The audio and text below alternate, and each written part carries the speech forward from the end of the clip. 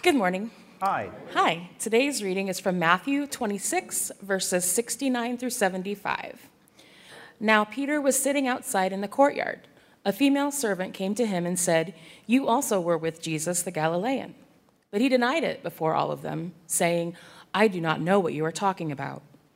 When he went out to the porch, another female servant saw him, and she said to the bystanders, "This man was with Jesus the Nazarene." Again, he denied it with an oath, "I do not know the man." After a while, the bystanders came up and said to Peter, "Certainly you are also one of them, for your accent betrays you." Then he began to curse, and he swore an oath, "I do not know the man." At that moment, the cock crowed. Then Peter remembered what Jesus had said, "Before the cock crows, you will deny me 3 times." And he went out and wept bitterly. Thank you. Hi, everyone. How's everybody doing today? We'll start over here. Just wanted to, sorry. Never know how to answer that. If I haven't met you yet, my name's Trevor. I'm the pastor here. I just want to welcome you here. I hope that not only do you find us friendly, that you're comfortable, and that you find this place, I hope you find the love of Christ here. More than anything, this church was built with the idea of meeting like they did in the first century, where we just kind of met in a small space, and we just gathered around. We shared stories, we shared songs, and we just shared the love of Jesus Christ. Our vision here is to love God, to love ourselves, and to love our neighbor. And I hope that we achieve that. That being said, Peter is a boob. This guy continues to mess up. The worst thing is, have you ever had a day or a week or a moment where you have had an oops moment? You've either said the wrong thing, or you've put your foot in your mouth, or you've had, done something that you shouldn't have, or anything like that. You kind of hope that those things kind of go away.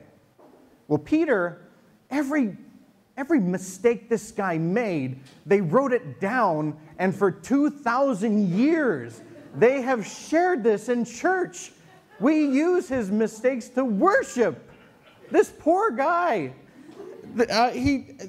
if all of the mistakes that were in his life were on a resume, in today's world, this guy would never be a pastor of a church. He would never even be a greeter at Walmart. He would not pass the interviewing process. There are many things that he's done. First off, the scene here is that Jesus has been taken away, and Peter has followed behind, and he's sitting out there on this porch-like area. Jesus is being tried by Caiaphas and the religious leaders, and Peter's out there, and he's standing there trying to be nonchalant, and people start to recognize him. One of them says, "Hey, aren't you the guy that was with Jesus?" And he says, "No, I haven't. I don't know what you're talking about." And then he says, somebody else comes up and says, "I'm sure you were with them, weren't you? You hung out with these guys.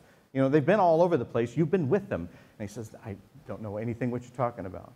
And somebody says, "It's by your accent." The Galileans, they had accents, just like we have regions and all of this kind of stuff. And the Bible says that he swears. Sometimes we try to work that as in like he swears an oath. No, he actually cursed. They had the words that we use today, they had back then, only they were in Greek.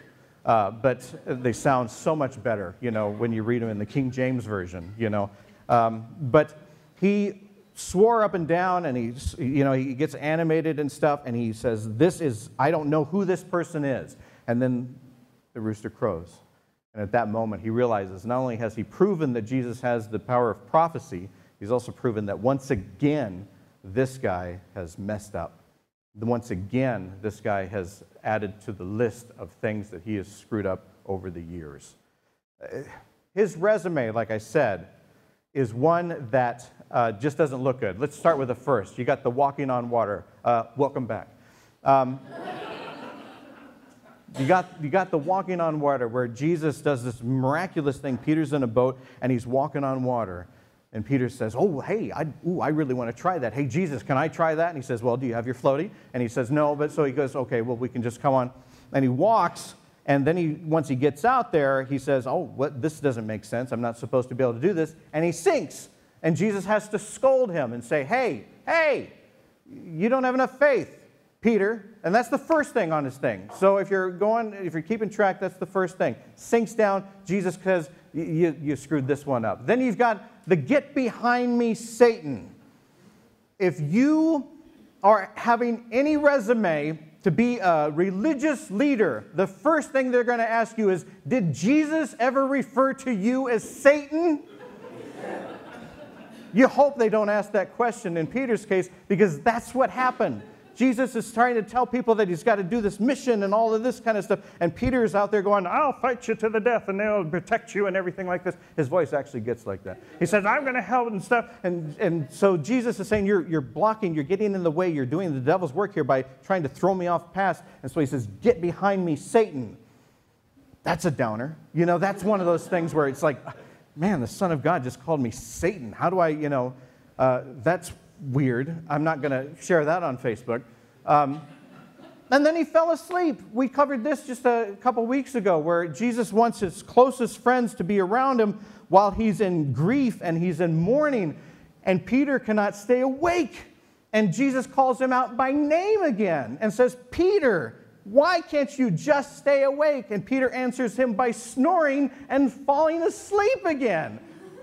3 times. 2,000 years we're talking about this. Then the ear, if you're ever in an interview process and somebody says, you ever maimed anyone? That's when Peter throwing the knife, we just covered this a little bit ago, lobs a guy's ear off. And how do you explain? Well, Jesus put it back. It's all fun and games and everything like that. And then he gets scolded because Jesus points again at him and says, you're an idiot. You put the knife away and all this kind of stuff. And so Peter runs off and feeling bad. And now we've got the denying Jesus, where he denies him 3 times. This guy cannot catch a break. This guy continues to be a doofus. And this guy is the one that Jesus said, you are the rock that I'm going to build this church on. If I had one of those, I would not be preaching up here, especially the ear thing. I'm pretty sure. But I think it's fair to say that every single one of us has had an oops moment, a time when we have done something we shouldn't have. Quick show of hands, has anyone had an oops moment? If you are not raising your hand, this is your oops moment right now. I'll go over a couple here. I was newly married. My wife, Allison, is over there. We've recently celebrated 9 years. Yeah. I've heard, actually, that somebody over here has celebrated 50 years of marriage right there. Yeah.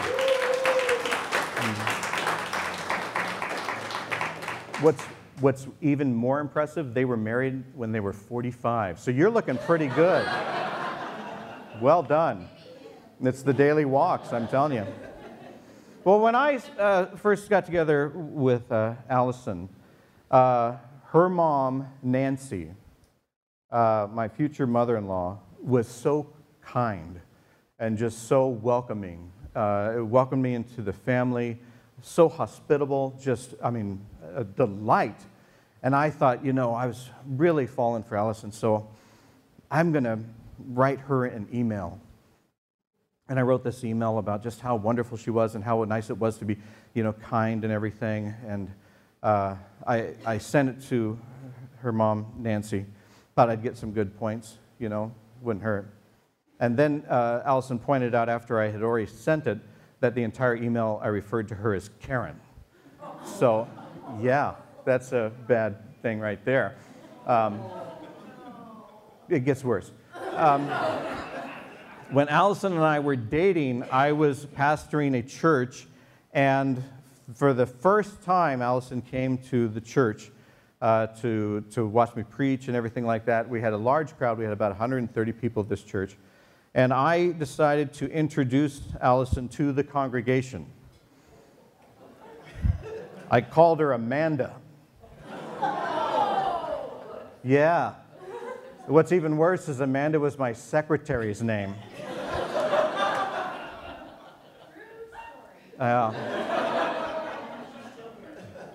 I really wish all of this was false, but yeah. So if I get your name wrong, it's nothing compared to anything that I've done here. Dishwasher soap. I ran out of dishwasher soap one day, and I thought, well, we have Dawn. So I thought we would take the, it was not my fault. I was left unsupervised. I was 45 at the time. And I poured the Dawn liquid soap into the thing, and then I went to get some work done. And then I came back a little while later to find that I had just entered what looked like an episode of I Love Lucy, because I'm kidding you not, the kitchen floor had soap bubbles up to here all over. Couldn't clean it, just moved. That's what we did. So, yeah, that dishwasher broke last week too. So, was that you too? Oh, shut up. Oh, and here's the one too. The chairs, these uncomfortable chairs, we're getting new chairs, but these uncomfortable chairs, I know that 90% of you have a numb butt right now. This was my suggestion when we first came. I was eating at a Godfather's Pizza in Omaha, and I texted our leadership team, and I said, I've got the perfect chair for our place. To my defense, Seth, who is running camera, agreed. So I wasn't in this all alone here. Oh, and to add one more that's not on the list, when I grew out my beard, it comes out more white, So I tried that just for men, Should be just called just for idiots, but because I didn't know what I was doing, and the next day, Smurf blue, my entire, had to shave everything and all that stuff. I've learned, you've probably learned this in 50 years of marriage. I've only learned this in 10, but to just repeat the words, I'm sorry, you're right, and it was my fault. That's the key to a happy marriage right there. So I've done all those things. I've had my oops moments, and I've also denied Jesus. I have also denied Jesus. I would like to say that I've denied Jesus only once in my life, but I have denied Jesus over and over again. I have not grown up in a church. The hymns that we sing and stuff, those are new to me. I started going to church when I was in my 30s. My family, we considered ourselves Christian, but we didn't really go to church, so I don't really have experience with church. And there's one particular time that I remember that I had a past that I made a lot of mistakes and a lot of poor choices and everything like that. And when I was in my mid-30s, I started to experiment with Christianity and wanted to delve a little bit further into it. I started to feel this kind of closeness with Christ. A feeling I had not ever experienced before, and I was really starting to understand that I was loved for who I was, and it was an overwhelming experience. And I was attending this church at the time, and at the time they had these rubber band bracelets that people were wearing, like the Live Strong and things like that. Young people would wear a bunch of them to look hip. Middle-aged people would wear them to look like they were young. Never worked. But I wore one, and I ran into a friend of mine that was from my old days when I was making poor choices. And we got to talking, and it ended up that I needed to give them a ride someplace. And as we were riding, they're sitting here, and I'm driving, and I've got the bracelet right there. And they looked at that, and they said, what's that bracelet there? And this would have been a moment where I could have said, amazing things have happened to me. I'm turning my life around. I'm feeling more about this message of love and kindness and all of this stuff. But instead, I just went, oh, it's nothing, And they said, but it says Jesus on there. Are you like religious now? And this is a point where I could have actually said, yeah, I'm experiencing Christ in a way I've never experienced before. I'm experiencing unconditional love in a way that I've never experienced before. I'm feeling better about myself. I could have really shared my honest self at that moment. I could have really shared who I was, But instead, I got embarrassed, and I just said, it's nothing. And I feel bad about that even today, because this is a person that was in the same boat that I was just a little bit before, and this is a person that really could have used that message, a person that could have really used this message of love. But instead, I was afraid that they'd think that I was some sort of Jesus freak or some political person, you know, or trying to convert and all of this kind of stuff, so I didn't say a word. And so that was a time that I really did truly deny Jesus. And I'd love to say that that was my only isolated moment, but when I was creeping into Christianity, there was times when I still felt embarrassed about it. I didn't want to talk about it because I didn't want to sound like one of those people that I kept seeing on TV. You know, growing up, not being in a church, not experiencing community, I felt like I was, my only comparison was the people on TV that had the hair that, you know, they just kept combing for, you know, ungodly reasons. And I didn't have hair, so I didn't feel like I fit in. But that's beside the point, but it was just for men. It just all went away after a while. But there are times when I felt like it was just too embarrassing to talk. Peter was fearful for his life. I was fearful of being uncomfortable and having an uncomfortable conversation. Those are the mistakes I made. And the mistakes that I made was that I did not make a connection with somebody. You know, since then, since I've been a pastor, since I've grown in the faith and all of this kind of stuff, I live and breathe Jesus Christ. I truly do. I believe Jesus Christ is the way, the answer, all of that kind of stuff. I believe that every single one of us will eventually, regardless of who we are in this world, we will eventually meet Jesus Christ. I truly believe that, and we will experience that unconditional love. I do believe that. And I do share that with people because it's a part of me. It's a part of who I am. I'm not ashamed anymore to share just who my honest self is, and Christ calls us to share our honest self. But there are other ways that we can deny Christ too. Not just by having that conversation. We can deny Christ anytime that we are not living up to Christ. You know, our vision here is love God, love yourself, love your neighbor. We didn't just come up on that on a whim. This is the message of Christ that we have here. It's we like to call it a very deep and simple message. You know, Christ tells us to love God. Christ tells us to love our neighbor as we would ourselves. That means we have to love ourselves. That means we have to love our neighbor. Everything that we revolve around here is a message of Christ. Christ tells us to love our neighbor as they are. Christ tells us to love each other as we are. Christ encourages me to be my honest self and encourage my neighbor to be their honest self. If I'm not allowing that by my very actions, I'm not following at that moment Christianity. If I disagree with you, if I disagree with who you are, and I try to villainize you, say you and I'm going to pick on you because you're new. You'll probably never come back. I'm sorry, but this is you were right in my eye line there. And usually the people with hair I love to pick on because, is your dad bald? Dang it. All right, okay, that's not going to happen. But say that you and I have a debate. You are on one side of the political spectrum. I'm on the other side of the political spectrum. I'm encouraged to villainize you. I'm even encouraged to wish something poor or bad would happen to you. If I'm doing that, I'm not loving my neighbor. If I'm doing that, if I'm not respecting the ground, the holy ground that he walks on, I am not practicing the true faith of Christianity. In that regard, I'm denying Christ. If I can say, even though we disagree, and I disagree fully or whatever to the degree, but I still know that you are a child of God, and I still know that you deserve respect and kindness, then I'm practicing Christianity. Then I'm acknowledging Christ. We, as Christians, have a long history of saying about Christ, talking about Christ, but with our actions, we deny it.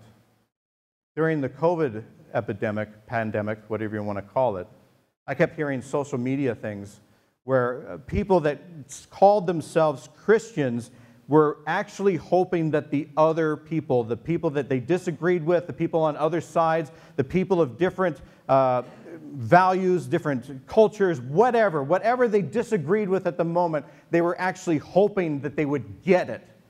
This is before the vaccines, this is before anything. They were hoping that they would get something that would be life-threatening to them.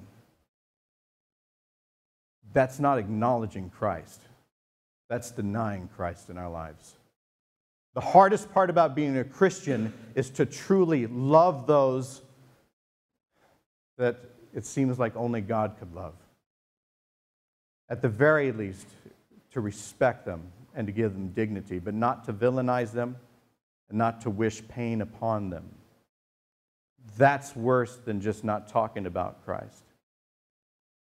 The mere mention that he denied Christ, Peter showed us a remarkable example. He had remorse. He went away, and as a grown man, he cried. He shared exactly what he was feeling. That's a lesson we can learn. Another lesson that we can learn is that he continued to try to do the right thing the next day.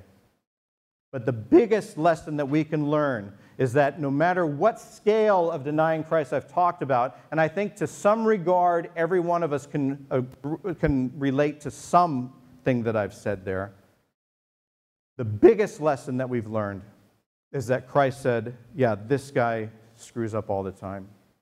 He's even going to deny me 3 times. But he's the one.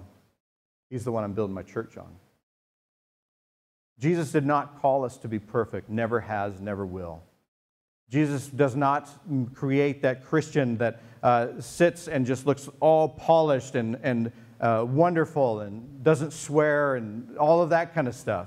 Jesus calls boneheads and says that is who Christianity is. So if he can start again, you can start again. Whatever we've done in our lives, whatever we've done to deny Jesus, whether it's with our words, our lack of words, or with our actions, we can start again. We are exactly who you are is exactly who Christ called. It's exactly who Christ needs in our church.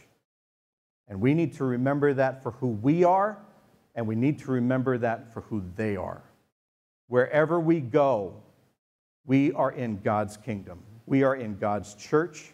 We are among God's people. I pray that we always remember that and we act that way, because that's what being a Christian is all about. By the way, oops spelled backward is spoo. Means nothing. I just wanted to say that.